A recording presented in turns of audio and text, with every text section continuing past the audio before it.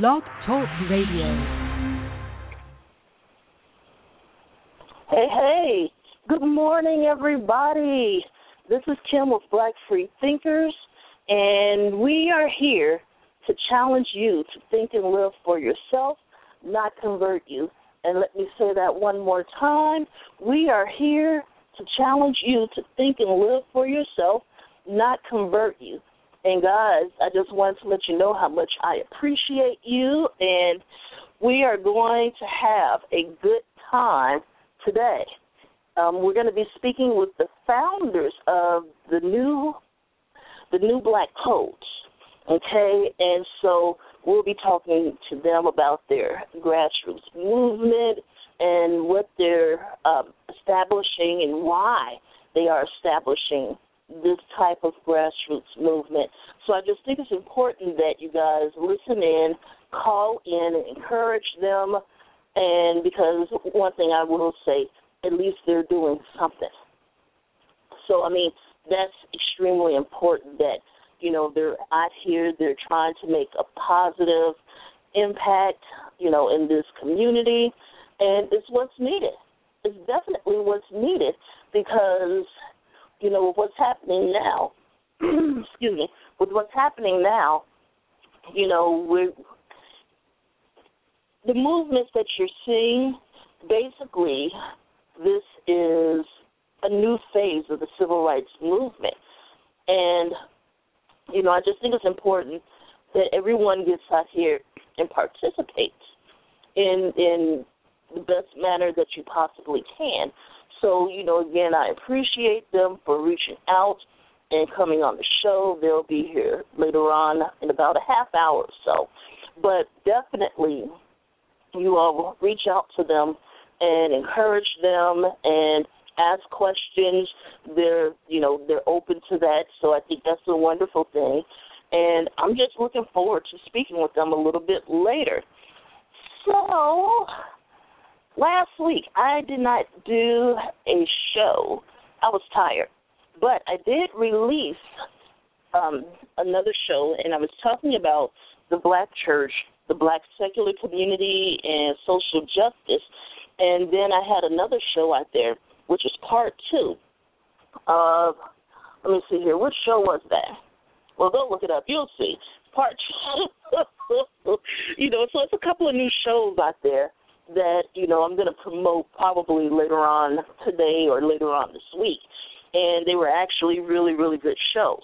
And so next Sunday will be the third part in our White Identity Politics show. And we're going to be talking about anti-Blackness. And we have a schedule for 2 hours, but something tells me it's really going to take 3 hours. So we're going to end up doing the 1 hour overtime. So I'm just trying to give you guys a heads up. I have a lot of information for that show, and so I'm really looking forward to that. After that show, I'm going to do a 2-parter, and it's called Black America, New Deal or Raw Deal. And so with that there, you know, I'm going to be talking about the New Deal, how it was implemented, how the two political parties pretty much switched at that time. Because then you had the Democrats who were Dixiecrats, who were pro-slavery, and the Republicans were anti-slavery. And the Republican was the party of blacks at that time. But when the New Deal came around, a lot of black people switched over because they felt that they would benefit from the New Deal. And so we'll talk about that and talk about what happened and what has happened subsequently since the New Deal was enacted. And it's important for you guys to understand that. You know, I want you to understand buzzwords like states' rights and all of these things. It makes a difference. And those are trigger words. And so if you go back to the show that I did on affirmative action, you know, I talked quite a bit about that. And, you know, I still never got through everything. And I think we're going to end up doing another show. And it's going to be wonderful. So that's going to be a 2-parter. After that, I'm going to talk about the Liberty Party. And I know some of you are like, the Liberty Party, what is that? And it was a third party from 1840 to 1848. And so go out and look for it. I actually ordered the book, The Liberty Party, 1840 through 1848, Anti-Slavery Third Party Politics in the United States. And it was written by Reinhold O. Johnson. So I'm just trying to give you all a heads up about that. In addition to that, because that's only going to be one show. I think we can handle that in one show. And after that, we'll be talking about black humanists, free thinkers, and their role in the communist and socialist movements in America.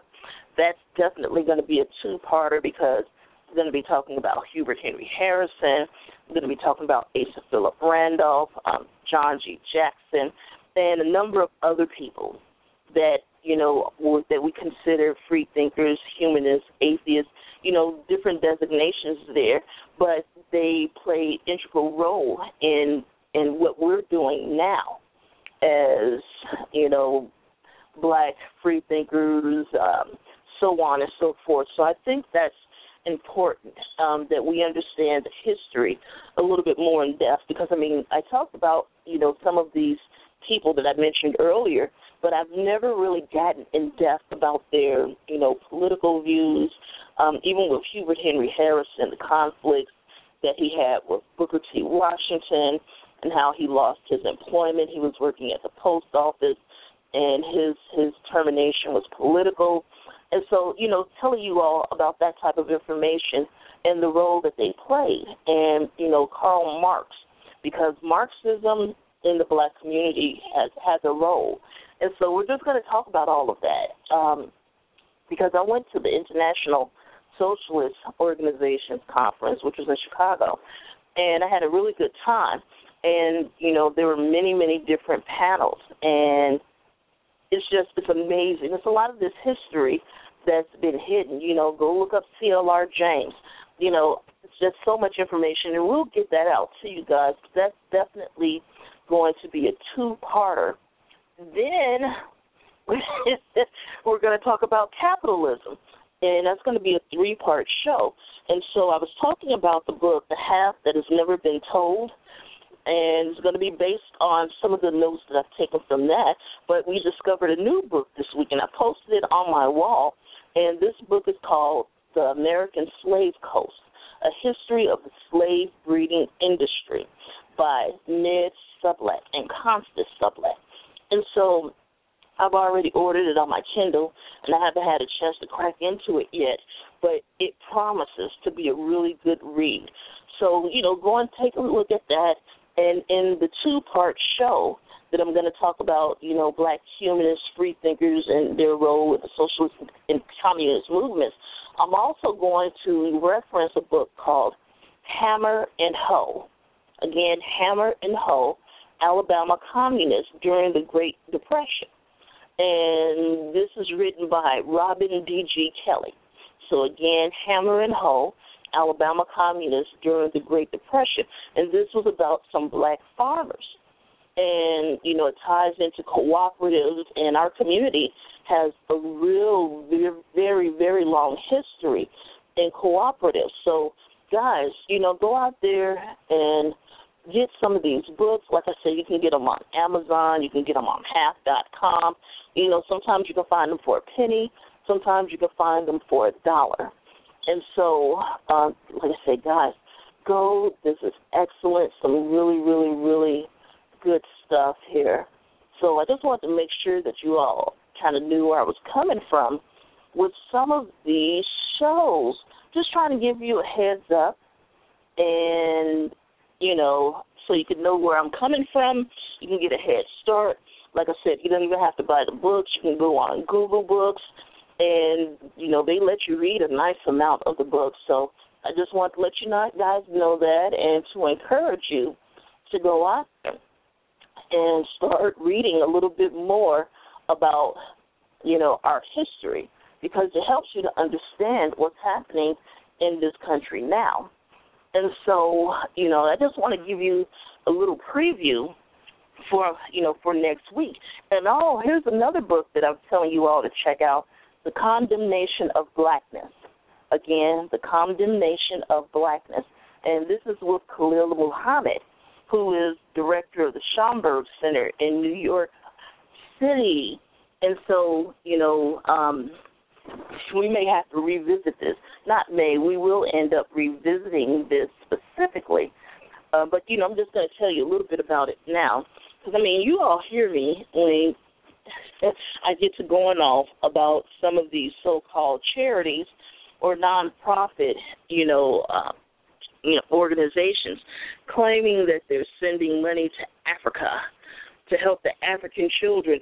And what I find so interesting is that staging children of color, because it's not only in Africa, they do this to the children in India, Cambodia, Native Americans, and Latinos, and they stage these photos for these kids to look as poor as possible, and in this country, looking at this photo here, Khalil Rose staging these black children as pickaninnies, right? And said complete with protruding bright white eyes. And, there was a lot of that then because my grandmother's mother was a slave. And with the protruding white eyes, that's generally issues with your thyroid. And it's usually hypothyroidism, so underacting thyroidism. And that particular autoimmune disorder runs in my family.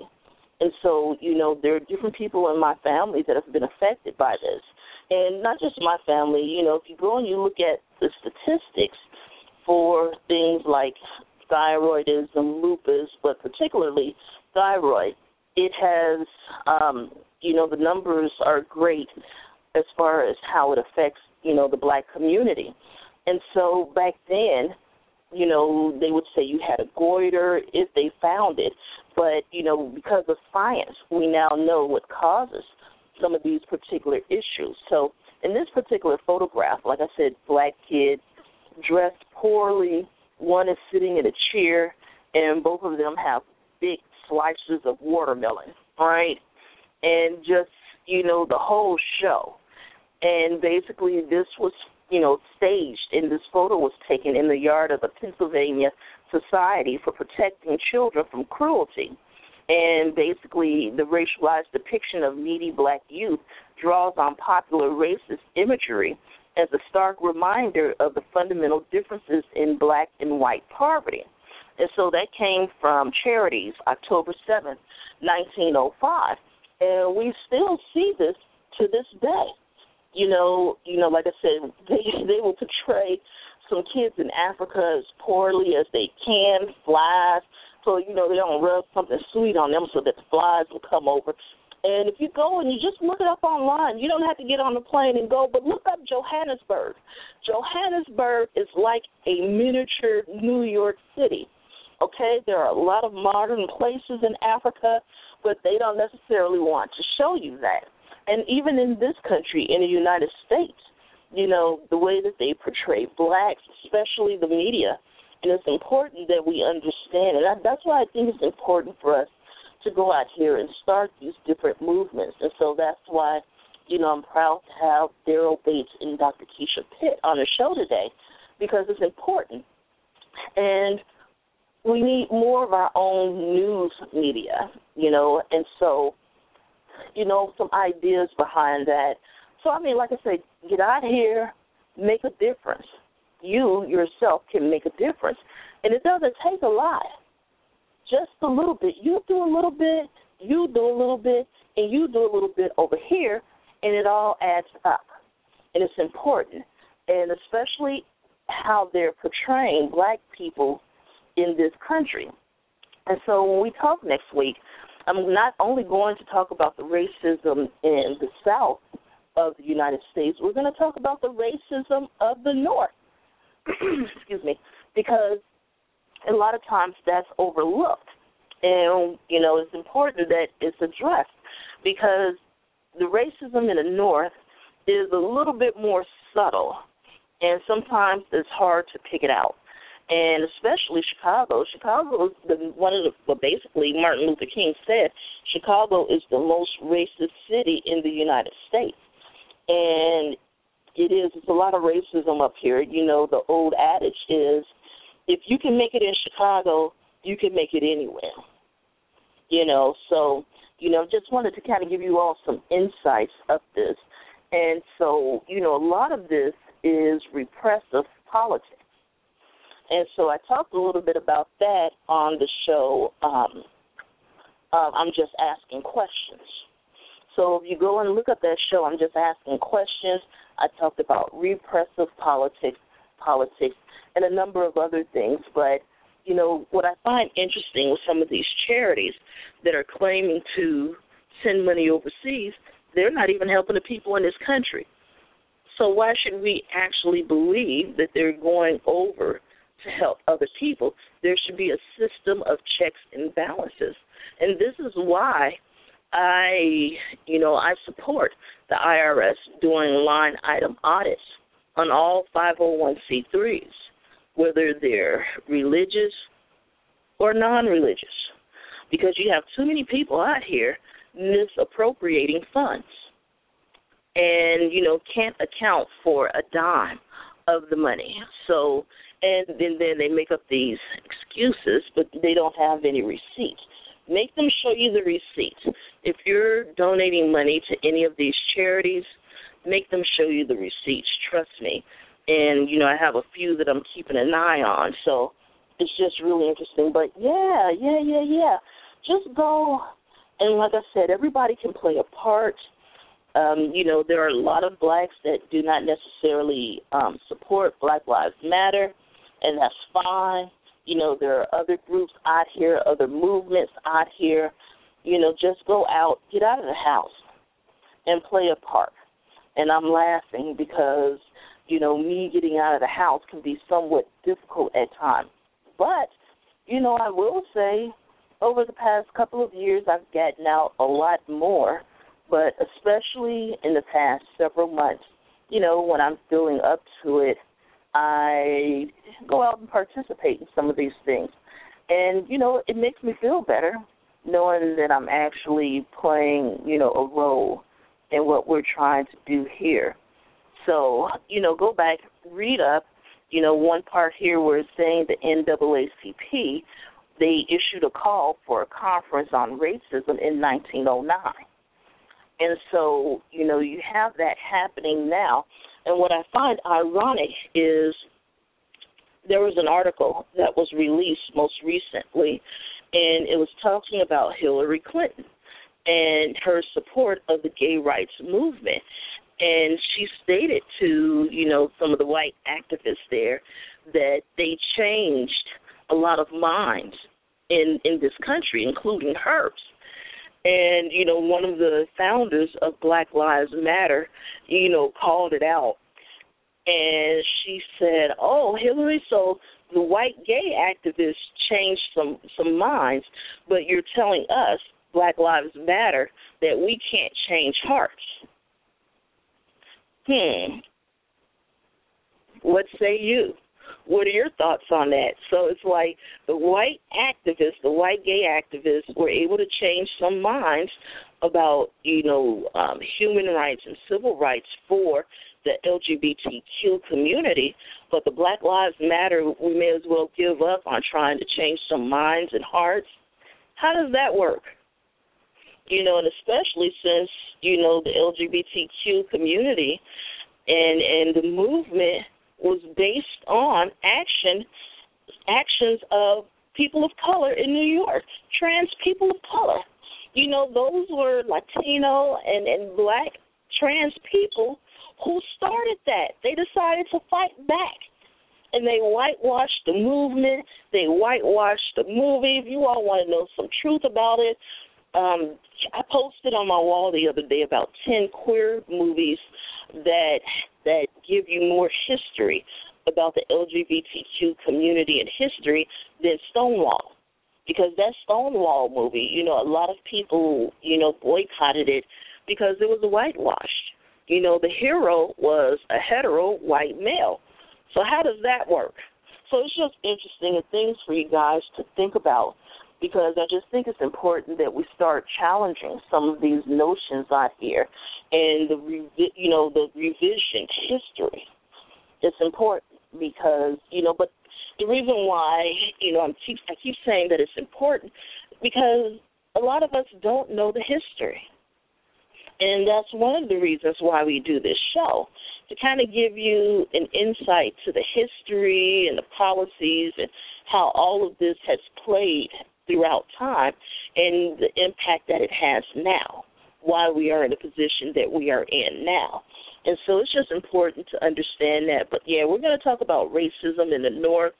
I know we're going to talk a little bit about the abolitionists and the Quakers. And, yes, definitely go and look up the history of the Quakers in abolition and civil rights. And, it's amazing. It's absolutely amazing. Bayard Rustin, his mother was a Quaker. If you all didn't know that, he was biracial, and his mom was a Quaker. As a matter of fact, a lot of his family is still alive, of course, and, many of them are still based in Pennsylvania. So, go and look this up, and we can still reach out and touch some of these people. So like I say, we have a habit of throwing our legends and, our heroes away, and we shouldn't do that.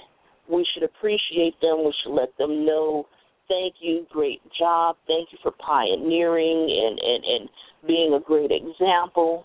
And so it's just, like I said, it's a matter of showing appreciation, but learning all of this history. So, we were talking about, what's happening now with blacks being killed in the streets. Go and look up Ida B. Wells and her anti-lynching movement and compare,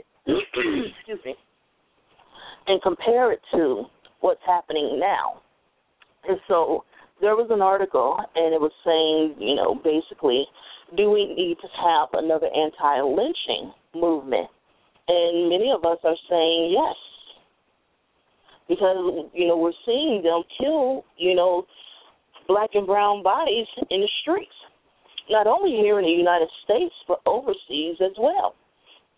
And so, we need to talk about the drones and the drone killings of people of black and brown bodies in these other countries, because we're talking about Black Lives Matter, Latino Lives Matter, Indigenous Lives Matter in this country.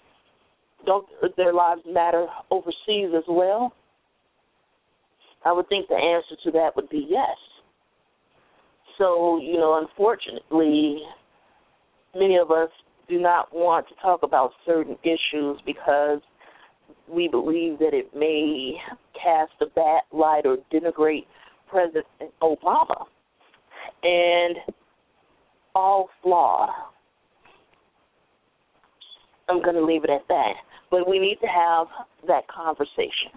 We definitely need to have that conversation. So, guys, look it up, understand what's been happening, and how a lot of the things that you see now, it's not new. History repeats itself. It's just different players. And so you can go back and look at how Philadelphia barred blacks from good jobs, yet they supported charity. And so what's interesting is, there was an article, and I'm going to post it today if I find it, and it talks about the hypocrisy of charity. And it was talking about how certain conditions are created, and then they turn around and create a charity to deal with these particular situations that they created. So it's just interesting. One example of that I found hilarious was Walmart. They underpaid their people, but then they started a charity giveaway asking its employees to donate to the poor employees. And it's just absolutely baffling. It's like instead of asking the employees who may make $1 an hour more than the other ones to give money to them when they're barely making it, and, they have link in getting subsidies to kind of, subsidize their income. It's just amazing. Amazing, absolutely amazing, the audacity. So go and look at how all of this has happened. It's amazing. It's a lot of people out here, a lot of people in history that has been overlooked. And like I said, a lot of these things have been going on, and this is why you hear us saying that we need to start, attacking some of these policies and, deconstructing them and, basically forcing the hand of the politicians to go in and change a lot of these policies and laws. Because, as I've stated before, and I've posted, many articles talking about how, a lot of this racism and white supremacy is woven into the Constitution and the laws of this country. I just posted an article talking about the Second Amendment and how all of that was basically tethered to slave states. And if you go and you read it, you'll see they're talking about, slave hunters and border patrol and all. This has been going on for a long time, you guys, a long time. And so this is why it's good that we have different grassroots movements out here addressing that and basically holding the feet to the fire of these politicians, because it's important, because nothing will get done.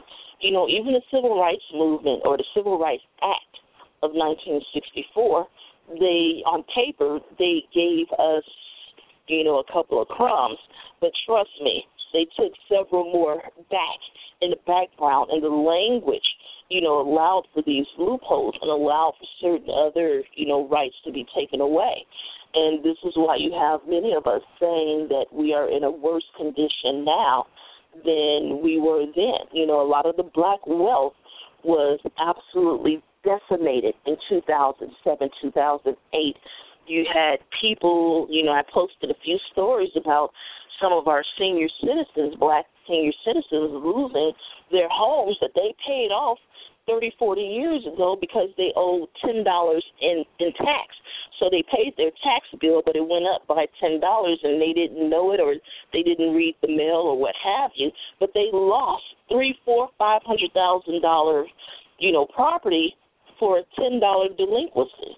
And so this is why it's good that we have people like Daryl Bates and Dr. Keisha Pitt, because they're out here and they're, trying to put this program together. And so, it's exciting, because it's like I'm looking at a lot of the young people, and they're getting out here, and basically they're trying to find a better way. And as I stated before, I never thought that I would see this. I never thought that I would see this.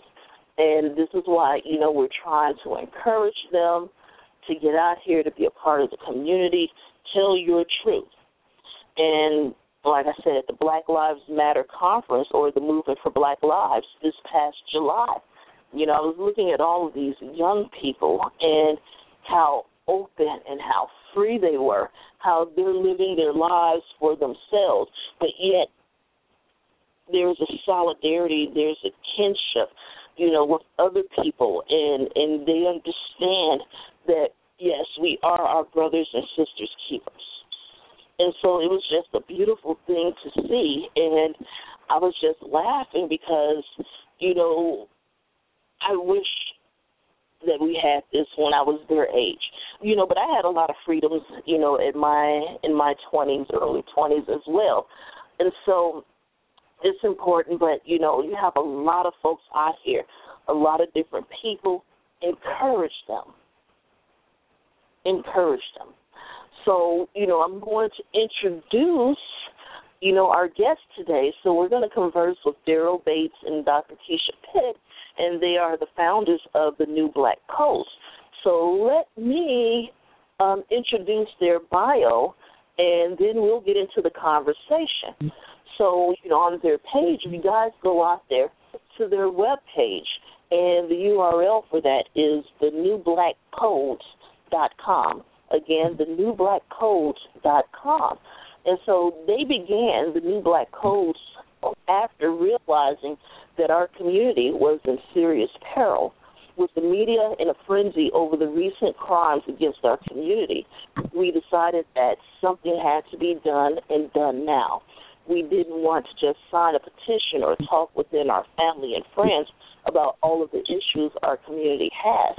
We believed our community needed real change. We researched statistics on our wealth, assets, family life, and health compared to other racial groups. The results were so alarming, we got to work right away. We believe this change can only come with improving all of these categories. We cannot play victims any longer because the laws keeping us back, have been removed. We must now be the players in this game. And so besides striving to improve our community, personally, we enjoy spending time with our families and friends. Dr. Keisha Pitt is a successful chiropractor, and Daryl Bates is a thriving business owner. Both have a love for learning and charity. So welcome to the show, Dr. Keisha Pitt and Daryl Bates. Welcome. Hi. How are you? Thank you for having us. Hey, you are quite welcome. I'm doing well. And happy birthday, Daryl. I appreciate it. I appreciate that. All right, but I thank you guys for taking some time out to speak with us today. And so, like I said, I just think it's very important that we have these grassroots movements and how these movements are coming into the community and trying to build a solid foundation. And so, we've seen over the years and throughout history that we have been able to attain, wealth. We've been able to prosper in our communities, with the example of Black Wall Street, Tulsa, Rosewood, even Wilmington. And, I had Chris Everett from Wilmington on Fire. I had him on the show, and we were talking about Wilmington, North Carolina, and how, they had basically, the politicians elected were Black. Blacks owned quite a bit of, property, and what happened was you had some white vigilantes come in and destroy that because, they weren't prospering as well as the Blacks. And that was the very first and only insurrection in this country. Now, I had someone challenge that and say that there were more insurrections, and I forgot to research it, but I'm writing it down now because, that's very important. So one of the things that I've been talking to people about, and I state emphatically, we have the talent and the knowledge to create great wealth, to be prosperous. The problem is, how do we keep it? Exactly. Because yeah, go ahead, dear. Exactly, and that's exactly what we're trying to approach. Now, just to make a distinction, we make a real distinction between wealth and rich. Now, we have a lot of rich people. We don't have that many wealthy people. And the way I look at it is rich is if you work for your money, and wealth is if your money works for you. Yeah, exactly.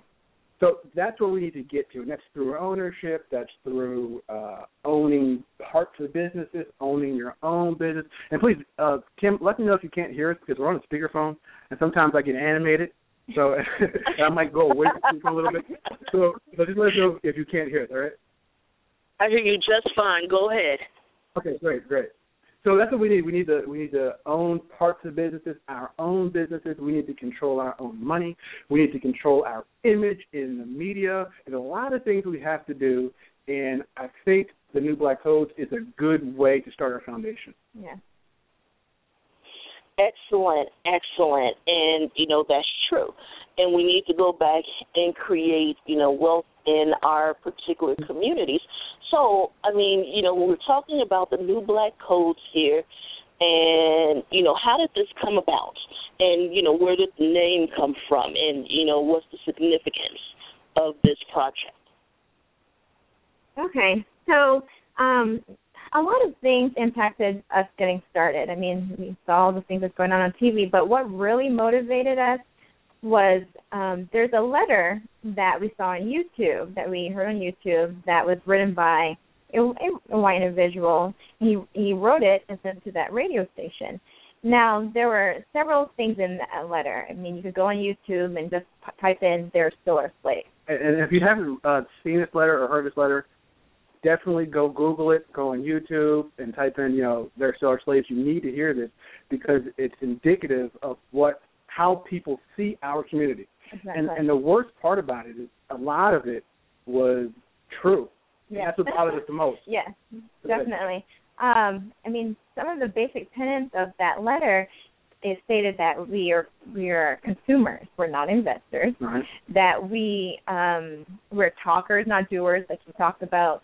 We give awards to the best speakers instead of the best doers. They even talked about that we have all this knowledge, and we're talking about this today, that we have all the knowledge there, but we're not using it. A lot of our community members, they may not read, but the knowledge is there. We have libraries, we have the internet, we have these talks that we do on the radio. Right. So it's out there.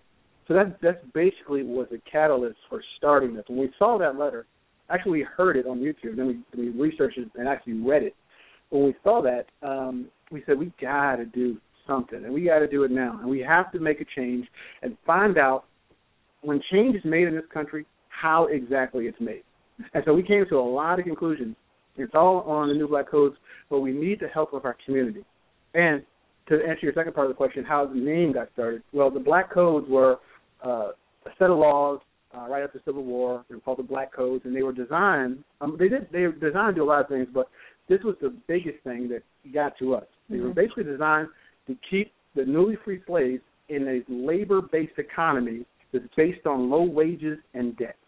Now, if you look at where we are today, it's basically the same thing. Labor-based economy based on low wages and debt. So we decided to coin the new Black Codes, where it tells us how to actually obtain wealth, what real wealth is, what real health is. We go into changing our mindset. We go into the black man, the black woman. It's just a great thing, a great foundation for us to kind of build on our new traditions and foundations of our traditions. Right, because other people... Go ahead. Go ahead. No. I want you to go ahead. I was just saying exactly. I agree. Because we've noticed that other groups come to this country and they have those traditions already. They have traditions based on educating their children, on wealth building, and those communities, they'll work together, live together, build their business together, pass it on to their children, and that's what we should be doing. And just to piggyback off of that, they have, let's say an Asian comes here. Well, they have centuries of tradition routing back from their country of origin that they can rely on. Now, as we know, our country of origin, our continent of origin, I should say, Africa, was taken away from us. We don't have those traditions. Right. They're gone. We don't know what they are. We are a relatively young community in that we really just got all the rights that everybody else had in the 60s. So we're talking about 50 years now that we're a community, and we're a young community. So we need to develop those foundations, develop those traditions, and implement them. That's the most important thing. We have to implement these things that we all already know. And that's the basis of the New Black Code. Oh, yeah, no, exactly. And about implementing. And exactly, you all were talking earlier, you were talking about wealth. And it's not just about money. It's about our health. It's about, our futures, our children, all of that. Exactly. It all has value, and we need to understand that. And so, when you have programs like this with this grassroots movement that you're starting, it has the potential to create a lot of, career opportunities, jobs, to people in our own community, because, we always hear people talking about the violence, and then they want to bring up that old trope of black-on-black crime, but no one wants to address the issues of the lack of economic and educational opportunity and, the impetus behind a lot of this crime. But then they also are very disingenuous because, in white communities, you know, you have the same issues, but they've turned black-on-black crime into the narrative of choice. And so, you know, with this type of program that you're putting forth and you're implementing, you know, it would bring jobs and educational opportunities to those in our community. And so, you know, what are you putting in place? You know, what would you like to offer the people in the communities? I mean, what type of industries would you like to put in, you know, economically and educationally disadvantaged communities? In short, we want to put in everything that we see now in any community, but have it be black-owned. So I'm talking about we need, and this is going to take time. We understand that, but we need our own dealerships. Yep. We need our own car manufacturers. We need our own grocery stores, hotels. We need our own banks. We need our own anything, restaurants, anything you can think of that you see. Mm-hmm. We need our own that, because that's how wealth is maintained within a community. If you take a look at the Asian community, they spend their money, and we have some statistics on this. Right. They spend their money between their community, and I think the statistic was it lasts 30 days or something like that. For according to an NAACP study, in our community, our dollar only circulates for 6 hours. Right. In the Asian community, it circulates for about a month, and the Jewish community circulates for about 20 days, and then the white community circulates for 17 days. So that shows right there that we don't have enough black businesses, and the ones we do, a lot of us are not patronizing those businesses. Right. And we really have to change their mindset, because we talked about this, that a lot of it is we have a loyalty for our community. We have a loyalty to price instead of a loyalty to each other, and that's what we should be doing, a loyalty to each other. And that's a real difference in the rest of the communities in America who are thriving. Our loyalty generally is to price. In other words, if it costs too much but it's black-owned, we're not going to get it. The Asian community, Jewish community, white community, they'll travel. Right, their loyalty is to their community. Right. And we have to change that. So to answer your question, in short, we need everything that everybody else has, but it's black-owned and black-patronized. That's what we need. Right. And it's the statistics are pretty sad, because in a 2012 study, it showed that black-owned businesses only account for about less than 7%. That's scary, and we're 13% of the population. Exactly. So that's a problem. And another thing you brought up educational opportunities, and I wanted to touch on that a little bit. What we try to do with the Black Codes is we try to teach what real education is. In other words, you know, if we go through the school system, which I did and which Keisha did, you'll see that we learn a lot about European things. It's a Eurocentric education system. It doesn't really benefit us to learn the Eurocentric education. What we need to know is how wealth is actually made, how wealth is actually maintained. Right. What is real health? We need to know these things. How we need to change our mindset. How our conduct outside of the house. Because Keisha and I were talking about this just today. Our conduct outside of the house, we don't have the luxury of being individuals. We don't. So if somebody sees us doing something wrong, that's a reflection on us all. Yep. So the way we look at it is this. Let's say there's a Target employee or a McDonald's employee, and they have their uniform on, and they go out and commit a crime. When people see them commit that crime, that's going to be a reflection on Target or McDonald's. Right, and that's what the media will put. Target employee. Exactly. So what we say is, when we have our uniform on, our black skin, that we cannot remove. We have to act accordingly while in public. Because what happens is, and we did so much research on this, and we see, you know, that all the police officer shootings and all these things. A lot of people say it's racism. We believe it's fear based off of racism. Exactly. And we'll explain this. Let's say you were outside walking and you ran across a bear. What would your first impression be? If I ran across the street? Across a bear. A bear. You saw a bear, a grizzly bear. First thing I would do probably is freeze and do what they tell you to do. Put your hands in the air and act like you're bigger than you are, because I can't outrun a grizzly. So, okay. But it would be fear. Exactly. But you've never met any bears before, right? No, I have not. Except for a zoo or something like that. But so you're basing your experience off how you would feel based on what you've seen in the media. Exactly. Right. So that's what these police officers are doing. They're afraid of us, especially black men. So they're going to be just like, we're like a bear to them. They're going to be quick on the trigger when it comes to us. And it's based off of racism, no doubt about it. But it's fear, and it's fear based off of what the media is portraying us as. Right. So we have to control our own image. And not only that, but it's what they see on the street, too, because I was just talking about that the other day when I went to the grocery store, is that we see, like, if you see a group of young black kids, and you see, and you're a white individual, and they're loud and they're, you know, having a time, whatever, they might just be talking about whatever, and you have no idea, but immediately they're afraid because they see a group of black individuals that may mean nothing, not completely harmless, but they just hear loudness and, you know, carrying on, and, you know. And that's the importance of controlling our image. We can't allow other people to portray us in a negative light anymore. We can't allow that.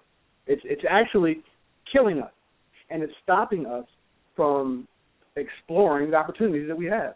The little opportunities that we do have, it's stopping us from exploring those. So we have to control our image. So this is all in the new Black Code. This is we need the help of the black community, and we just it takes like you said in the show earlier, that it takes everyone's participation, even if it's a little bit of a participation. And it doesn't mean it has to be, you know, you don't have to start a new group already or whatever. Just support the things that is already out there. Our basic goal is to utilize the knowledge that we already have, along with the money that we already spend, to start building the things that we just talked about, our own businesses, our own foundations for businesses. And we've partnered with several companies. Mm-hmm. And what they'll do is, if we spend money with them, they'll give us a portion of that money that we spend back. And we spend about $1.1 trillion. Trillion dollars on. What is it? We don't know what we spend on. We spend on stuff that doesn't come back to us. So this will come back to us. And what we're going to do is, the first thing we want to do is we want to start to fund our small business entrepreneurs. So people who want to start their business, we want to fund those people. Right. Because Dr. Keisha, when she started her practice, you've heard of redlining before, right, Kim? Yes. Yes. Well, for me, I thought I came out of school, I was working for a while before I was ready to open my own business, and I thought it would be a little bit easier than it was, but I went to several banks, and my own credit union even denied me of a loan. And it's crazy to think of it, that you're a doctor and you can't even open your own practice, but this stuff is going on today, now. And there are countless people just like her who need that leg up. And we were watching, you watched our video, so that we were watching the Clippers owner, Donald Sterling. Oh, yeah. And he said that the Jewish community had a company that actually did that type of thing for their community. So we need something exactly like that, and that's what we're trying to build with the new Black Code. Exactly. And so, you know, and that's wonderful, because, I mean, it would be like a holding company and, you know, basically helping people to establish, you know, their own businesses and getting the money to continue to circulate a few times in our community before it goes out. And basically, you know, you were talking about, you know, the Jewish guy and, you know, what they did for their community. And many people, Jewish, you know, white people, what have you, they see black people as basically, you know, liquid money. Because as soon as we get the money, we go and spend it in other communities as opposed to spending it in our own community. And I'm glad that you brought up redlining, because that has been a major issue. And, you know, this is why, you know, I've had people get a little upset with me, but this is the truth, because it's like I talked about the history in this country and how you see all of these white suburbs surrounding the inner city. And basically, you know, black people and Latino people were basically pushed into these inner cities. And I basically said that they were nothing but black and brown reservations. And what's happening now is, what's happening now, the white people are trying to come back into the city. They're regentrifying these cities because they realize that the property was valuable, and they're pushing the people of color out to the suburbs, and at the same time, the manufacturing jobs are going away, so the good-paying jobs are not there anymore. They're stopping, or, you know, the bus service, you know, at a certain time of the day if they don't cut the line, basically, you know, taking away the opportunity for the people in the suburbs to come into the city, which is what they want, and just a number of atrocities that we're dealing with. And this has happened time and time again, you know, and even in our own communities. You know, one of the issues I have is with all of these 501c3s, whether, you know, it's a church or what have you, they pay no taxes. And in their segregation, and the people in the neighborhood are the ones that are suffering. And I feel that all 501c3s should be taxed, at least at the commercial rate. Now, there are some exceptions. You know, some of these smaller churches, is grandma, grandpa, and all their grandchildren. No, you know, and that's different. But people like Creflo and Eddie and TD and all that, they need to be taxed at the commercial rate. I'm not talking about the smaller churches in our communities, because a lot of those churches, while I may not be religious, one thing that I do know, and I do protect the black community and the black church to a degree, many of those churches are helping people in the community. And I'm talking about some of the smaller ones, because that has always been the point of our community. That is where you go when you need food. Some of them have, you know, the food pantries, and they give the food out. A lot of them have the Light Heat program, and so it helps people with their electricity and their gas. But, I think everybody should be taxed in some way or the other, because, I think we'd all enjoy a tax-free life. Right. Yeah, because a lot of those mega churches, and when you think about what some of these pastors are buying, you're thinking, so why don't you use that money and educate these people so that they can build wealth and be healthier and things like that, instead of using it to buy a plane or. See, I think a lot of the times, if you use that money to actually help people, maybe they're thinking that they won't need them anymore. And so that's why that's not the focus. But I don't know. And it goes back to your theory from earlier. You know, it's about selling fear. And fear in and of itself is an industry. Poverty is an industry in this country, and it has monetary value. So, that's the point that I'm trying to get across, that this is being done deliberately, and this is how they capitalize off of it. And so, to me, the big bad wolf, and I'm going to talk to you all about your wolf theory, but the big bad wolf is capitalism and white supremacy, because you can't have capitalism without white supremacy and racism. I agree. The big bad wolf is capitalism. And, yes, that's actually true, yeah. Yeah, the hard part about it is that money motivates people. That's the country we live in. So it's hard for us to just march and do speaking and things like that. We have to pool our income and our resources. That's why the new Black Codes, and build businesses and be able to support each other, so that way we aren't getting picked on. So we're not worried about, okay, so-and-so denied me of a loan, or my car note is way higher than the other guy who has the same exact. But we had our own businesses, i.e. our own banks, credit unions, that type of thing. Our own businesses where we can hire our own people. A lot of these things, like, I can't find a job, or my name is preventing me from finding a job, wouldn't be an issue. The only way it's an issue is because we don't have our own stuff. Right, we're relying on everyone else. Exactly. So, going back into the community, hiring people who, a lot of the companies will not hire. And I've talked about it before. Some of our, brothers and sisters that have been incarcerated, they've worked for some of the largest companies in this country while, incarcerated. But they were good enough to be customer service agents or telemarketers or what have you while they were inside the penal system. But once they're released, you won't hire them.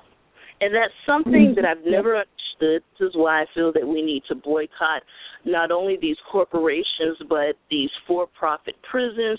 We need to boycott the states, because if you go and you look at the contract, the way the contracts are written up is, if this, for-profit prison has 500 beds, and you only send them 2 prisoners, you still get charged for the 500 beds.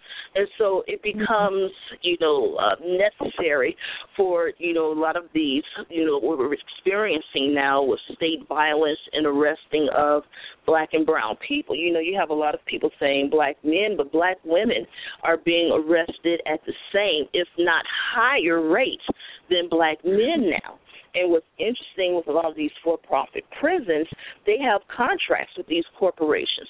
So, John may only be making 75 cents an hour as a prisoner, but, the prison itself is like a temp agency, and they're making, $70, $80 an hour for John's work. And it's just amazing, how we have not really attacked this yet, but it definitely needs to be done. And so, going back to, what we were talking about here, what are your thoughts on cooperatives? Can you expand on that? Cooperative as in? Okay, so, you're saying, building these businesses, going into the communities. And so one of the things with a lot of Asian people, especially the Korean beauty supply owners, what they do is, and Walmart does this too, they buy it in bulk.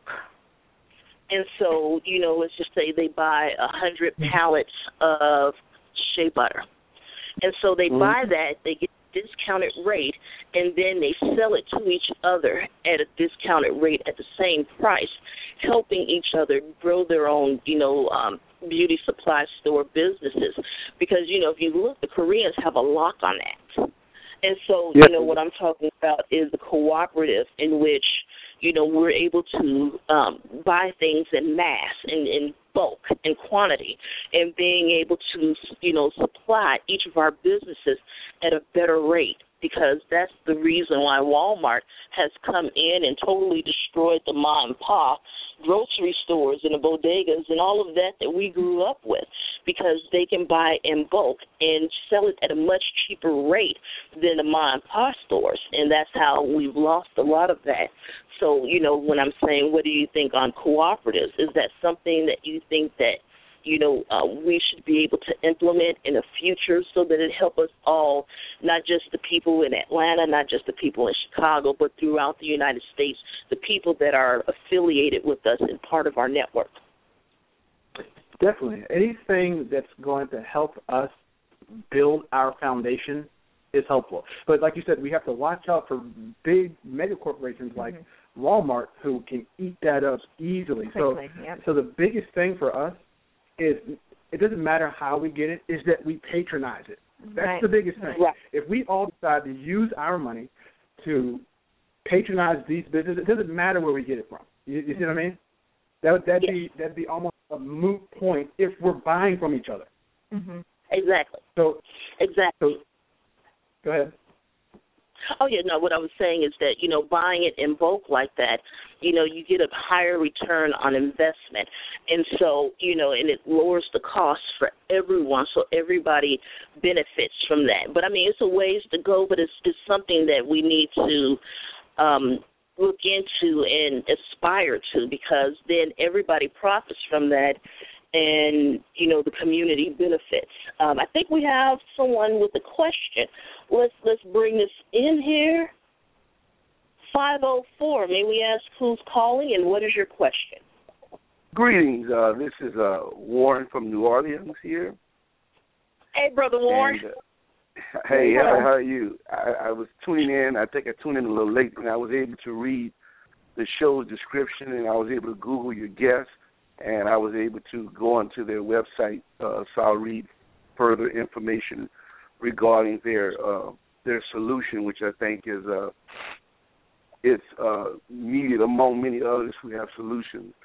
But what I want to say is I've developed a new perspective for myself. And what I say now is I don't study the future. I study the past because the past is the future. Right. And what I mean by that is when I look at how African American demographic in this country, particularly not to mention the other black population centers, and the methods that we had to help each other. And I don't think any other ethnic group that's coming here is a model for us. We need to look at what we had been doing throughout our communities in this country.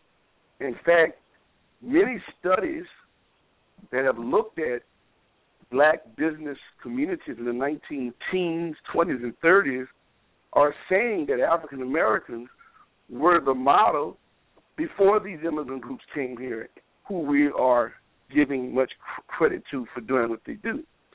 And I think we suffer from a lack of true knowledge of the African American experience in this country on all levels. I agree with you on that because, you know, when they have these other groups and they put them up as model citizens or model minorities, that is anti-blackness, which is, again, tethered to capitalism, and I'll be talking about it more in depth next Sunday. But, you know, you have Asian people, Latinos, and many of them are rejecting that model minority narrative because they also deal with white supremacy. They also, are part of this same system. While some embrace it, quite a few of them do not. And you're right. The models that we had in the teens, the 20s, and the 30s, that's why I was talking about Black Wall Street, Wilmington, and all that. We need to go back and study that because, again, they play the same games. History repeats itself. It's just new players. And so we have to learn how to react differently. Right. When you look at those eras, the early 19-teens, 20s, and 30s, and up into the 40s, we're talking about black insurance companies. We're talking about black banks.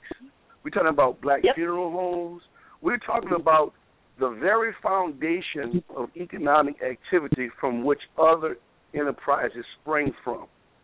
And I'm going to tell you right now in 2015, on the verge of 2016, regardless of the trillion-dollar spending power we have, it appears we are so far from that. So far, the socialization of ourselves at this point, the behaviors we've adopted based on the beliefs that we've been infused with from the outside, it looks like we are very far. I mean, like we're way out of the universe to doing the behaviors that many of our forefathers did to maintain a floor for themselves in spite of the most hostile situation we were in. And what I say to that is why it's beautiful to see these movements because, again, I never thought that I would see this in my lifetime. And a lot of what's happening now, I was talking about this 20, 25 years ago, saying that we needed to have another civil rights movement, another phase of it. And that is what's beautiful about Daryl and Dr. Keisha's, grassroots movement right here, is that they're trying to bring us back to center. They're trying to center it on it because it's like this. The only way you're going to have power in this country is through economics and politics. And so, right now they're focusing on the economic side of it where you have Black Lives Matter and a number of other movements that are focusing on the politics. And we're not going to always agree with each other, but if we work together and learn how to work through those differences for the betterment of all, we can get a lot achieved. And so seeing what's happening with Daryl and Dr. Keisha, I just think this is beautiful. You know, I want to encourage them. I want to encourage the other people out there that are starting grassroots movements such as this. You know, they may even hook up with Dr. Keisha and Daryl there. And the name of their site is thenewblackcodes.com. And, you know, again, I am encouraging them. I like what I'm hearing. And, you know, I know they have to run, but I want Daryl and Dr. Keisha to know that they're welcome back at any time they want to come back and talk to us. And I want to give them the opportunity to give some parting words, let everybody know how they can contact you. And, you know, I believe your email address is thenewblackcodes@gmail.com. But please give us some parting words, because I know this is Daryl's birthday weekend, and, you know, so we want to make sure you all get a chance to get out and enjoy yourselves. But please let us know some parting words. Okay, thank you. And we just want to comment on the caller, and we appreciate his call. Our biggest thing is changing our mindset. That's the biggest thing. You can't do it. Wealth doesn't mean anything. Health doesn't mean anything. Calm, that doesn't mean anything if you don't change your mindset. And the beauty about changing your mindset is that you can do it anytime you want. There's nothing, right now. There's nothing stopping us from saying, I'm not going to do that anymore. I'm going to do it this way. There's nothing stopping us from doing that. So that's the beauty of it. So we're talking a lot about wealth, but we're huge proponents of health. Exactly, and families, of communities, but in this country, in our capitalistic society, wealth talks the loudest. So that's what we've been actually talking about. But hey, Kim, we appreciate you having us on. Thank you so much, and we thank you for all the listeners out there that are tuning in today. And definitely follow us on Twitter at New Black Codes. You can also follow us on Facebook, the New Black Codes, as well as Instagram. So, you know, the New Black Codes. We appreciate you guys. And we're definitely listeners, and we would love to come back on anytime. Excellent. So, you know, definitely, you know, we're going to be keeping up with you guys, and if there's anything that you need or you want to promote something, just reach out. You all know how to contact me, and, you know, we'll go from there. But like I wanted to say, you know, you all are young people, and, you know, I totally salute you guys. Thank you. Thank you so much for being a part of this. So, yeah, you know, I just appreciate it. So, you guys, you enjoy your weekend. And like I say, please feel free to reach out. For those that would like to converse with them, you can do so, thenewblackcodes@gmail.com. And the website is thenewblackcodes.com. So you will be able to read more information about them and contact them and see what direction they are headed in. So thank you, guys, and you all enjoy your weekend, okay? Thank you, Karen. Take care. Okay, you too. Bye-bye. So, Bye-bye. yeah. You know, I think Raina's with us. I think she's ready to talk. You ready to talk, Raina? Yeah, I'm okay. So I would like to thank Daryl Bates and Dr. Keisha Pitt for joining us today. Brother Warren called in. His line dropped because I was actually going to, you know, engage him a little bit more. So if he calls back in, you know, we can talk a little bit more about it. But, you know, right now, you know, they're talking about the new black codes, and they're absolutely correct about some things. But my question is, how many people out there know about the original black codes and how they were instituted?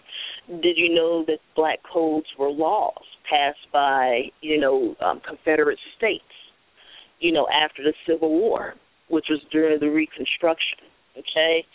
And so it's just interesting, and, you know, you need to understand the history to really understand what's happening now. And so when Warren was talking about how he doesn't necessarily see the future, he sees the past and the present, you know, there's a lot of accuracy to that because history really does repeat itself. And this is one of the reasons why we stress that on this show.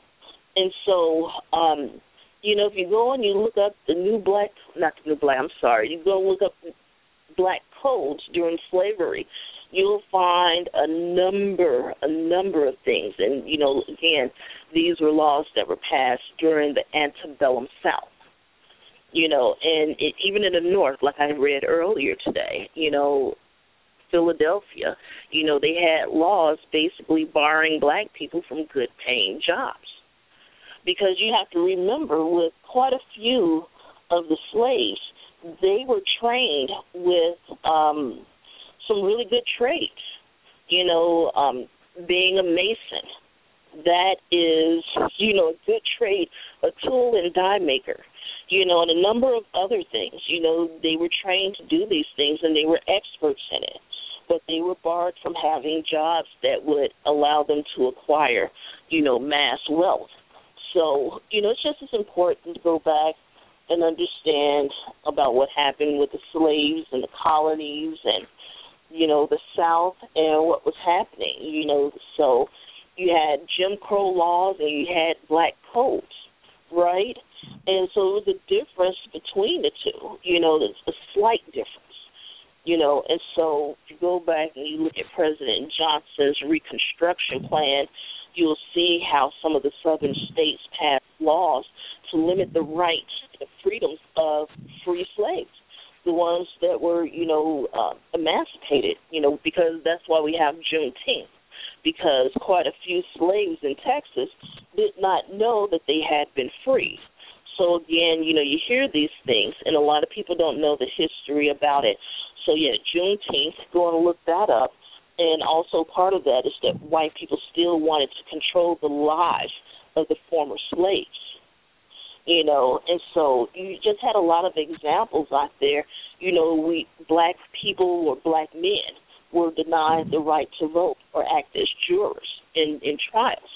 And a lot of people don't realize that it wasn't until 1924 that Native Americans were allowed to vote as well. So I know I'm interspersing a lot of different details, but, I want us to make sure that we not only know our history, but also know some of, the effects or impacts that it had on other, cultures. And so, black people couldn't own guns or take certain jobs. And when it says certain jobs, it's talking about well-paying jobs. They did not want us to own land, and if they weren't working, they would be fined or arrested. Now, how about that? If you were out of work or unemployed, they could fine you and arrest you. Mm-hmm. Yeah, and so that's why, when we do the show on Black Americans, New Deal or Raw Deal, we're going to talk about some of that. Before the New Deal, for every one black person that was unemployed, there was one unemployed white person. However, when they had to make some, deals with the South for the New Deal, that changed. So now for every one white person unemployed is two unemployed blacks. And so it's important that you guys go back and you understand these things, and it helps you to understand what's happening now. And so, again, these laws were put in place before certain amendments were passed. I believe that's 13th, 14th, and 15th Amendments. And so for the Jim Crow laws, what the hell is going on with me today? Jim Crow laws, they were laws that basically enforced, segregation or the separation of blacks and whites. And this was illegal in the South.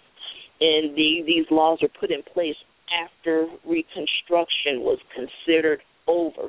So these came to be after the Reconstruction. And they actually remained laws until the 1960s. And truth be told, some of those laws are still being enforced. When you have a presidential, a gentleman running for, the president of the United States, he still believes that we're, living in a society where, where blacks are not considered human. He believes that Dred Scott is the law of the land. Now, this is someone that wants to be president of this country. Who is this? I believe it was Huckabee. I believe it was Huckabee who believed that Dred Scott was still the law of the land. I posted it, and so, yeah, you can look that up. But I just thought it was interesting, some examples of the Jim Crow laws. Black and whites could not sit together on trains, go to the same school, or stay at the same hotel. And we've talked about SNCC, SNCC, and how they, were working to integrate lunch counters and a number of other things. And this was during the civil rights, Black Power movements there. And like I said, you had Daisy Bates, you had Sarah Nash, you had Ella Baker, you had all of those people that helped put together SNCC and what they were doing. And these were young people.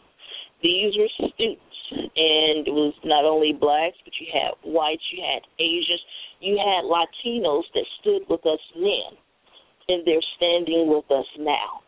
So a lot about history that, people do not understand, and they don't want you to know this. But I think it's extremely important that you do know this, and you know about these things. And so, again, blacks couldn't eat at certain restaurants.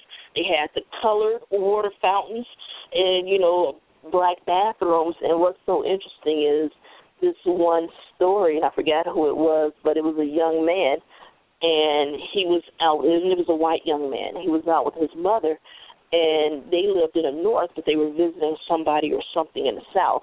And he saw the water fountains, and it said, one said for whites only, and the other one said for coloreds only. And so he went and drank out of the for coloreds only water fountain. And his mom asked him why, and he was saying he never saw colored water before. So, he was curious. And so it's a lot, even in movie theaters, black and white people had separate, places to sit. And, when I was talking to you all about, when certain bills went before, the Supreme Court or other courts, there was a section where the blacks sat, and it was always up in a balcony. And so, these are examples of, of some of the Jim Crow laws. Even then, white nurses couldn't help black men when they went into the hospital. It was, everything was separate, and they claimed separate but equal, and that wasn't, the case. I mean, blacks and white people, they couldn't get married. Go look up the Lovings family. Look up that story, which is a great story, and, how they fought to stay together as a black woman and a white man, and how they were chased, out of their own state. So it's just, go and look it up, guys. Go back. Remember, you had the black baseball teams and the white baseball teams. And, unfortunately, a lot of, the black sports that were separate, a lot of those people, they don't get the, the heroism. They don't get the accolades that they so deserve. Black people couldn't go to the public libraries because, remember, we're not supposed to know how to read. And I'm trying to remember because I didn't get a chance to read the article because I queued it, and I'm going to have to go back and find it. But it was talking about how some white people believe that educating black people, even now, it makes us prone to violence. And so I couldn't quite wrap my head around it, so that's why I didn't read it immediately. Probably because we can read what's been done to us. Exactly. And the fact that we're demanding equal rights, I guess they would consider that violence to them because they don't want to give up their privileges, right? Mm-hmm. And so, black and white prisoners, black and white blind people, it's just amazing. Go and look this up, and a lot of these, different laws, they overlapped. So, go back and read it, and the history is absolutely amazing, and this is why we keep falling for some of the same tricks, because we don't know the past. We don't understand, what was happening, and there was this thing called pig laws. P-I-G, pig laws, you know, and basically with the black codes and the pig laws, you know, it perpetuated, you know, discrimination in the South, you know, especially in the South, the Southern criminal justice system. And so go and learn this and understand. Go look up the Freedmen's Bureau and the role that played then and now. You know, they just digitized a lot of information, a lot of documents from slavery, and now it's available for free through the Freedmen's Bureau online. So, you know, again, a lot of this has been happening, and it's important. It's important for you guys to kind of know and understand how all of this has come about. And, you know, that's why we get hoodwinked and bamboozled at times, you know. But, yeah, you know, basically after the Reconstruction, you know, the black codes, in many cases, you know, they repealed them. But it was replaced by what was called pig laws. And, you know, I have to go and look a little bit more of this up because I know a little bit about it. But, you know, I'm going to have to go and do some more. But basically it's saying that the pig laws said that stealing a farm animal or property more than $10 was grand larceny and punishable by up to 5 years in state prison. And this was aimed at freedmen, or, you know, blacks that were emancipated, who were, you know, working, or not working, but driven to, you know, basically steal livestock. So, because they were poor and had no land. And so just go and look at this and look this up, because this caused conviction to skyrocket from 272 arrests in 1874 to 1,072 arrests in 1877. So just go and look it up. And, you know, we couldn't afford lawyers, you know, and in many cases we couldn't even testify in court. And so it was even happening then with the unfair sentencing and lack of representation, or sometimes the representation, you know, the public defenders that, you know, do help. In many cases, they're overworked, they're underpaid, and in some cases, they're not prepared or just not good lawyers. And, you know, I hate to say that, but it's true. And I'm not saying all of them are that way. You just have your select. So, yeah, guys, look this up. I think it's important for you guys to understand this and, you know, understand about, you know, different amendments and the impact that those amendments played on a lot of these laws, you know. So that's that and much, much more. So, Raina, is there anything that you wanted to add about the black code? You went through a lot of it. So, without giving an entire lecture, that's pretty much what the black codes were about. It was about reestablishing racial order after slavery. Exactly. And, you know, these laws were widely accepted in the South.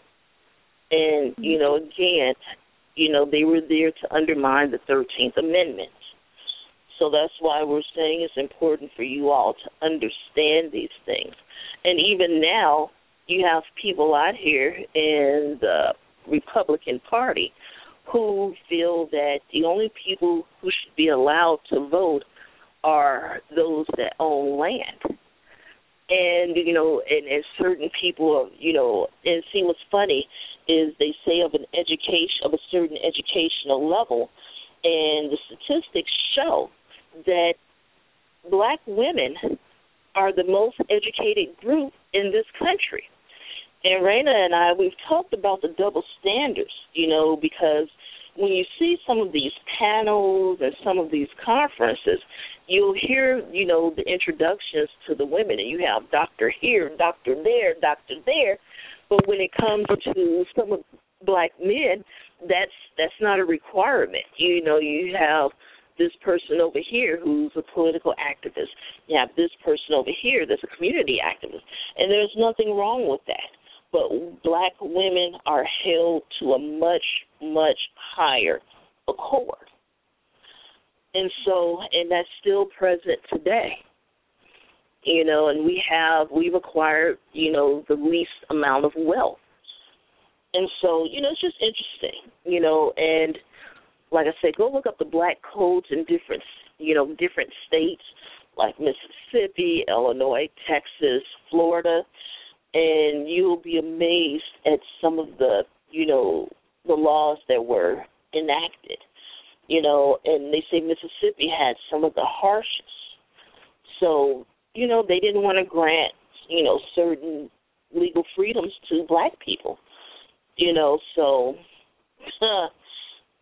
like I said, it's a lot of history. Go look up the Radical Republicans of the North. Look that up, find a lot of information about that.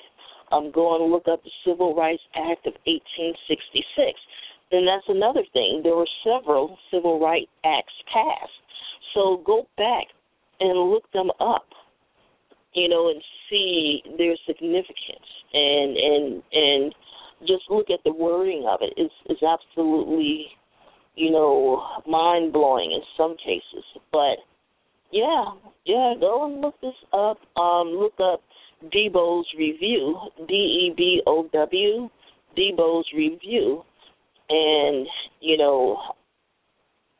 it's a journal, and it has a lot of this information in it as well. And like I said, some things I may post, other things not so much, but, I just want you guys to go out and do some research, look into the 13th, 14th, 15th Amendments and their significance.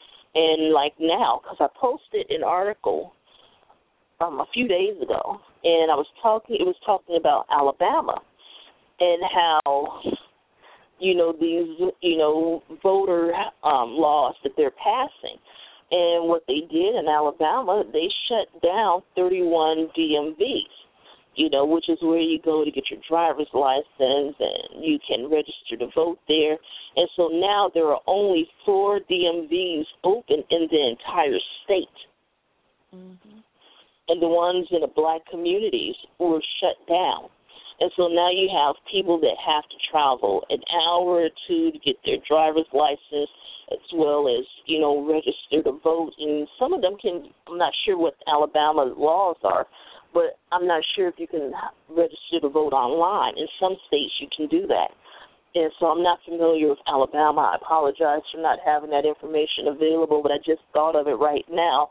And so, even with, the Voting Rights Act that was passed, it was based on Alabama, refusing to allow black people to vote. And so, go back and they would ask, crazy questions like how many bubbles are in a bar of soap, or they'll have a jar full of pennies, and you would have to guess, how many pennies were in there, or they would give you questions, and that's why we had the freedom schools. And the freedom schools were there to teach black people how to pass those tests in order to register to vote. And I believe that the freedom schools should even be brought back now for a number of different reasons. Just like I say, we need to pick the Poor People's Campaign back up. But, you had, the poll taxes, you had the literacy test, you had all of these grandfather laws and clauses, and, it's important, that you guys go back and look this up, because, see, it's happening again now.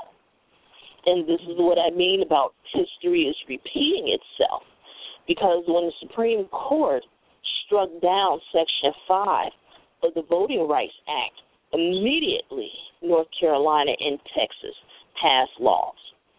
And, subsequent states have passed laws since then. And so their next obstacle, what they're going to knock down next, is Section 2 of the Voting Rights Act. And so you all need to pay attention and see what's happening. And, we need to be protesting a lot more, of these things. And so, go back and read the 14th and 15th Amendment, about the voting protections in this country. So, yeah, look it up. You know, they said bizarre gerrymandering. Well, that's happening even now. Because, Raina, didn't we talk about what was happening in North Carolina about how the schools are being resegregated? And it's not just North Carolina. It's happening all across the country. Just specifically about North Carolina, yeah, we were talking in general about school resegregation being worse now than it was in the 1950s. So, yeah. Exactly. And there was one community in North Carolina that fought it. You know, the Black, Latino, and white families, they fought it. They would not allow them to basically redistrict and bus their children to different schools because they realized, you know, the value and the diversity, you know, in those particular schools. But this is happening all across the country. Look at what's happening with charter schools. You know, we're having an issue here in Chicago. You know, Mayor Emanuel shut down 51 schools in, you know, Black and brown and poor white communities. So now these children have to walk further to get into school. And so, you know, they were saying there was no money for these schools, but they had to basically start paying people to allow these kids safe passage. So now you have people out there employed making sure these kids, you know, are relatively safe getting to school. And so it's just interesting. Arnie Duncan resigned as Secretary of Education. You know, he'll be leaving that post in December. But what I would tell you guys, those who are interested, you know, go and Google Arnie Duncan, Ohio charter schools, and that will explain a lot to you. But, you know, what's happening is, you know, with these charter schools, you know, studies have shown that these charter schools are no better than the public schools. As a matter of fact, the public schools, you know, they tested higher than the charter schools. And many of these charter schools are privately owned. So, you know, they're privatizing education, you know, in this country. And I'm like, you know, what's happening here? You know, because in Illinois, you have some Black preachers up here, Reverend Meeks and Reverend Hatcher and many, many more, and they rallied around the Republican, you know, Governor wannabe. You know, he was the nominee for the Republicans, and they rallied behind him and threw their support behind him. He was elected. You know, the incumbent Democrat was kicked out, and he was elected, and now he's cutting all of these social programs. And this is having a major impact on the people in these Black preachers' congregation. And, you know, many Black people in those congregations, they were angry. Many of the people in the community were angry. And now see what's happening. And some of them wanted political appointments. And so, you know, it's not just happening here in Illinois. This is happening all across this country, which is why you hear us talking and saying that some people who may have a seat at the table, they want a better seat, and you have other people who do not have a seat at the table, and they want a seat. And, you know, you have your Black political elite, and they are partakers in this.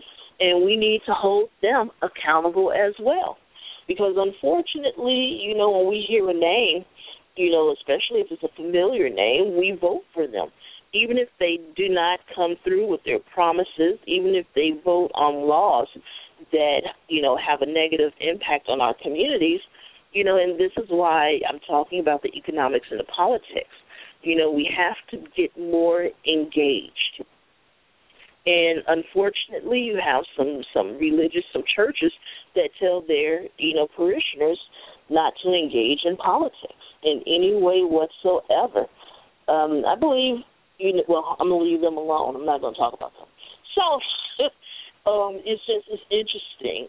You know, white-only primaries. You had violence, you know, physical intimidation. It's amazing. Go and look this stuff up. You know, some of the things that, you know, they would do to keep blacks from voting. And so when you look this up, you will see it's in many cases says Democrats, you know, keeping blacks from voting. And so, again, that was before the crossover. This was before, the New Deal. And so I just think it's important, and I think it's interesting, this history that we're living. But, you guys, the information is out there. I would have loved to have had the Internet when I was in school, when I was like in, 5th, 6th, grade. This would have been absolutely mind-blowing. I can only imagine, the impact it would have had on my young mind and my young life. I've seen the impact that it's having on it now. So, go back and take a look and look up Reconstruction and, freedmen and, if they're wanting to be educated, you can go and look up a lot of these universities, especially some of these Ivy League universities. They did not admit black people for a long time. So I remember a few years ago during Black History Month, every day of that month I put out details about things and gave the links about things that we didn't know about, accomplishments that we did and that we made.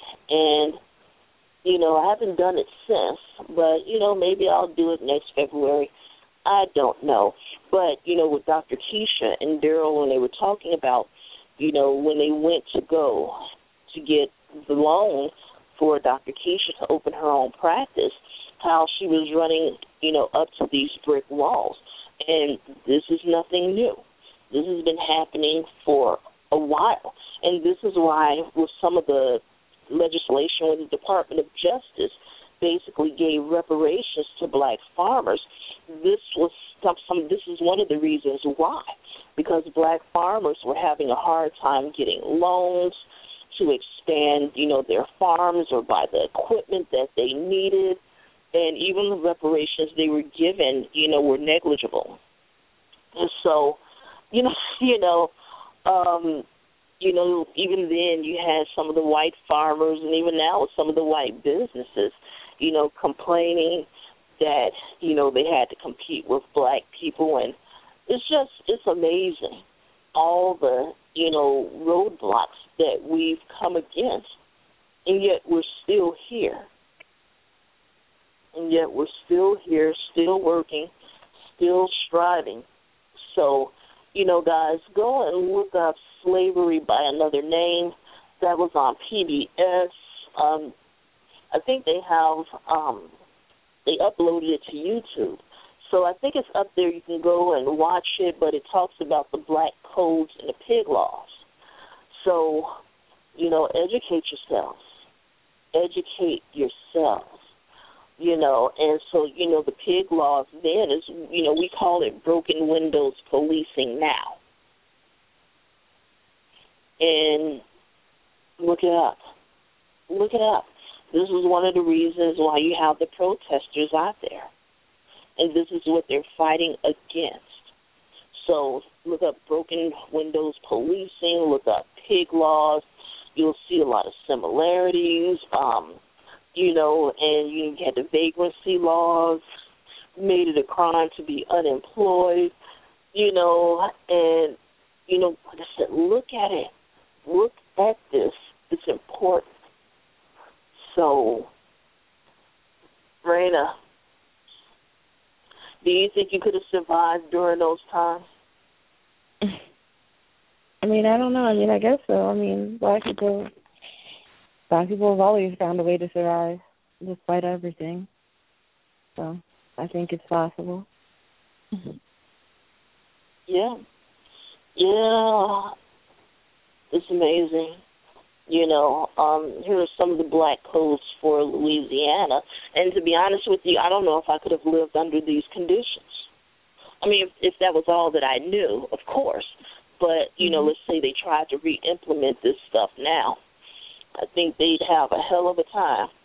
But, I don't know that they would, honestly, because I feel like a lot of this stuff is going on right now, and it's no different than it was before. It's not, it in some ways is arguably worse. You know what I mean? But, I mean, I don't know that you would get much resistance. I mean, I think it would all just depend on how much we're paying attention, and how it's represented, Certainly if it's represented as, we got to get these Negroes under control, I think you get a lot more pushback, and not just from Black people. But, if you make it about, being tough on crime or, right. something along those lines, then, you're likely to get a lot more cooperation from Blacks, whites, everyone, So. Yeah, and it's unfortunate because when they say tough on crime, they mean tough on Black people. And, this is why we talk about these triggers, these code words, and, all of this. But, in Louisiana, I'm just going to read to you all a couple of the Black codes then. And this one right here, which I find interesting, it says, no Negro shall be permitted to preach, exhort, or otherwise declaim to congregation of colored people without a special permission in writing from the president of the police jury. Wow.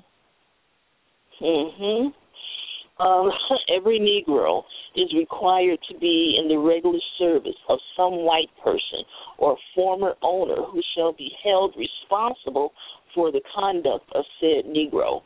But said employer or former owner may permit said Negro to hire his own time by special permission in writing, which permission shall not extend over 7 days at any one time. Mm-hmm. And,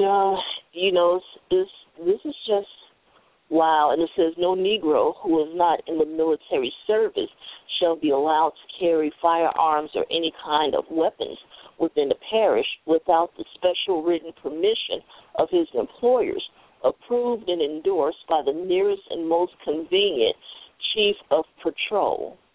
And so that article that I posted yesterday, the day before yesterday, and it talks about the Second Amendment and its tie to slave states.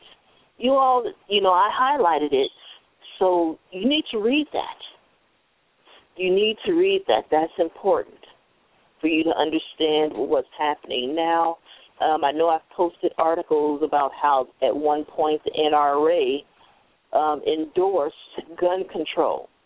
And, if you go and look that up, you'll see it's tied to the Black Panthers and how that came about when they went to, the Capitol in California, Sacramento, to the legislature, and they went armed. And that scared the hell out of Ronald Reagan and a bunch of white folks. So go and look this up, and when you go and you read some of these Black codes, I was incensed, because this is some of the stuff. It makes you angry. It makes you upset. And like Raina said, some of this stuff is still, law. They just reworded it and renamed it, and we're still living under some of these laws and codes, and so look it up, because it's disgusting, because it says servants must assist their masters in the defense of his own person, family, premises, or property. No person of color could become an artisan, mechanic, or shopkeeper unless he obtained a license from the judge of the district court, a license that could cost $100 or more. Mm-hmm. And so just a number of things, Kentucky, North Carolina, and it's just interesting because you have people out here that, they talk about same-sex marriage, marriage equality is what I call it, and they forget at one point in time, interracial marriage was a no-no. And it's just a lot of history and a lot of things that we don't know, a lot of things that are hidden in books. And, that's why we share them on this show. And we can never get to everything. Never. So it's just interesting. And it's important for you guys to know this. And like I said, I am very proud of these young folks who are taking a stand and getting out here and saying, no, we're not going to have this. We're not going to stand for it. And so it's wild. You had to have permission to travel, different laws and punishments. You see that now. Go back and look at how cocaine was given, certain sentences and crack was given another. And how, the Department of Justice had to go and strike down that, difference in sentencing. Ronald Reagan, man, I'm telling you guys, go back and read, even with Bill Clinton, some of the laws that he signed and put into place. It just really hurt a lot of our, communities. And, orphans, they were placed into forced apprenticeship. It's amazing, and the reason why they had these, black codes, because, again, they wanted to regain control of the black people, period. They wanted to have control then and now. Look at what's being said out here. Look at all of the pushback when we talk about, having, equality under the law in this country. And it's interesting because you have some of the same patriots in this country who give the thumbs up to, people in other countries when they have these uprisings. But with here in America, where the blacks are just entitled and they're just whiners. And, what's unfortunate is you have a lot of people of color, namely black people, that are just repeating some of these same talking points. And, whenever we try to bring up race and talk about it, you get the pushback, again, the old trope about black-on-black crime, which is unfair. And if you read Khalil Muhammad's book, The Condemnation of Blackness, that book is very thorough in explaining this, and that's why I can't wait to pick it back up and finish reading it. But it's really a good book, guys. And so all of this is extremely important, and, they wanted to prevent black uprisings, right? And that is what's happening now. I wouldn't say it's an uprising, but we're demanding equality. We're demanding that our civil and human rights, be the same as everyone else. And so, again, like I say, history repeats itself, and the black codes were there to maintain segregation.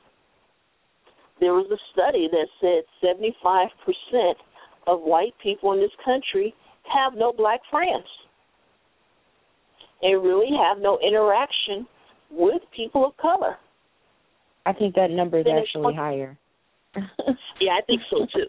Yeah, I think it's probably way more in closer to the 80s. Yeah, and possibly even into the 90s, but more like the 80s. That number sounds really low. Exactly. Because they're not your friends if they don't know where you live. You know what I mean? Exactly. So. Exactly. And they're not your friends if they don't invite you to their barbecue. But that's another story. Mm-hmm. So, but I'm just laughing. But, yeah, a lot of this was done to maintain segregation and white supremacy. And we're still having the same issues now. They just renamed it. 30, 40 years from now, when we're reading the history books, and it'll say, well, this went on in 2010, 2015, 2020. And it's amazing the pushback that we're getting because we want to be equal. And even with some of these progressive communities, secular community, you see the same thing. And when many of them are afraid to push back because they don't want to be called racist, they go and get their colored minions to go out and make these statements. And like I said, this is going to be a big fight. I'm not going to allow them to destroy the black community, because the black community, whether people want to accept it or not, religion, namely Christianity, is interwoven into our culture. And so when you have people saying that they want to get rid of religion and they start attacking the black church, this is one of the reasons why some of us take that personal, because they know as well as we do that this has been woven into our culture. Now, I'm not saying that we should not deconstruct the ideology. Yes, the ideology. The people know. And unfortunately, you have a lot of people out here who want to attack the people as opposed to the ideology. And that is what I have a problem with. Mm-hmm. And so, this is why we bring all of these things, to the open.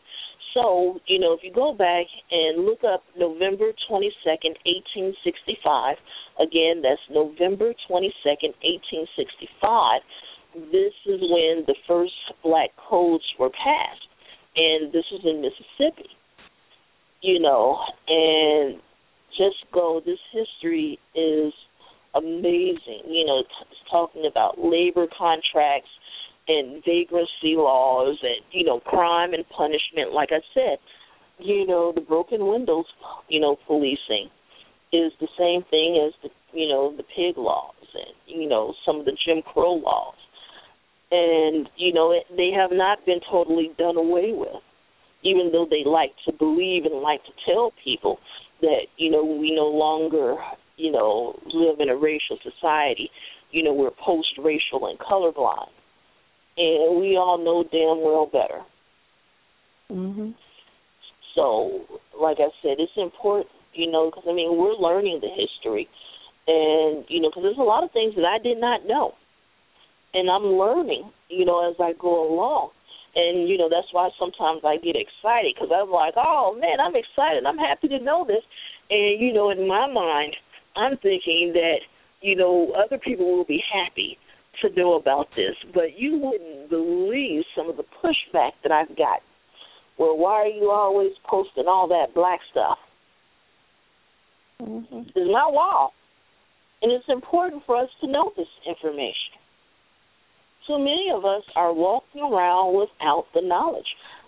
Some of the anger that you see with some of the people in the community, I believe some of that is from, the lack of knowledge of some of these things. They know it's wrong, but then you'll have, some people trying to justify it. I'll give you one example. There was a picture, and basically it was a white man, choking out, a Native American. And when one of the children asked the principal or somebody about that picture, his response, the white principal or teacher's response to that child was, oh, that was just a friendly game of wrestling. Mm. That kid was not stupid. He knew what he saw. I'm sorry. Choking somebody out is not a friendly game of wrestling.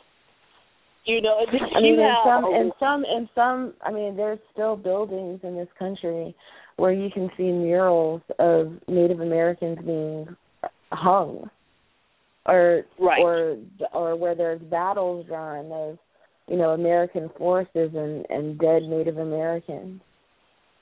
There's places in this country, public buildings, where this is going on. We talk about, like, how other countries are and how brutal or how genocidal or what have you, but we have it on our walls. We have it on our monuments. We have it in our Constitution. We have it everywhere. So the United States is no better. In fact, in many ways, it's worse. Exactly. And, not everyone, how can I put it? With the black codes, you had a lot of Republicans because, again, at that point in time, the Republicans, that party was, very sympathetic to the plight of black people in this country. So what happened in, Congress and their response to the black codes, they were refusing to seat the Southern representatives. And then with President Johnson, they overrode him and passed the Civil Rights Act of 1866.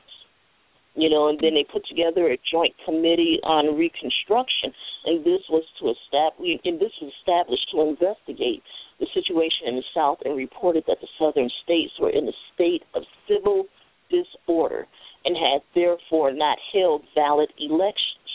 And so there were a number of things. They passed the 14th Amendment, and they had, Reconstruction Acts that were basically passed over President Johnson's veto.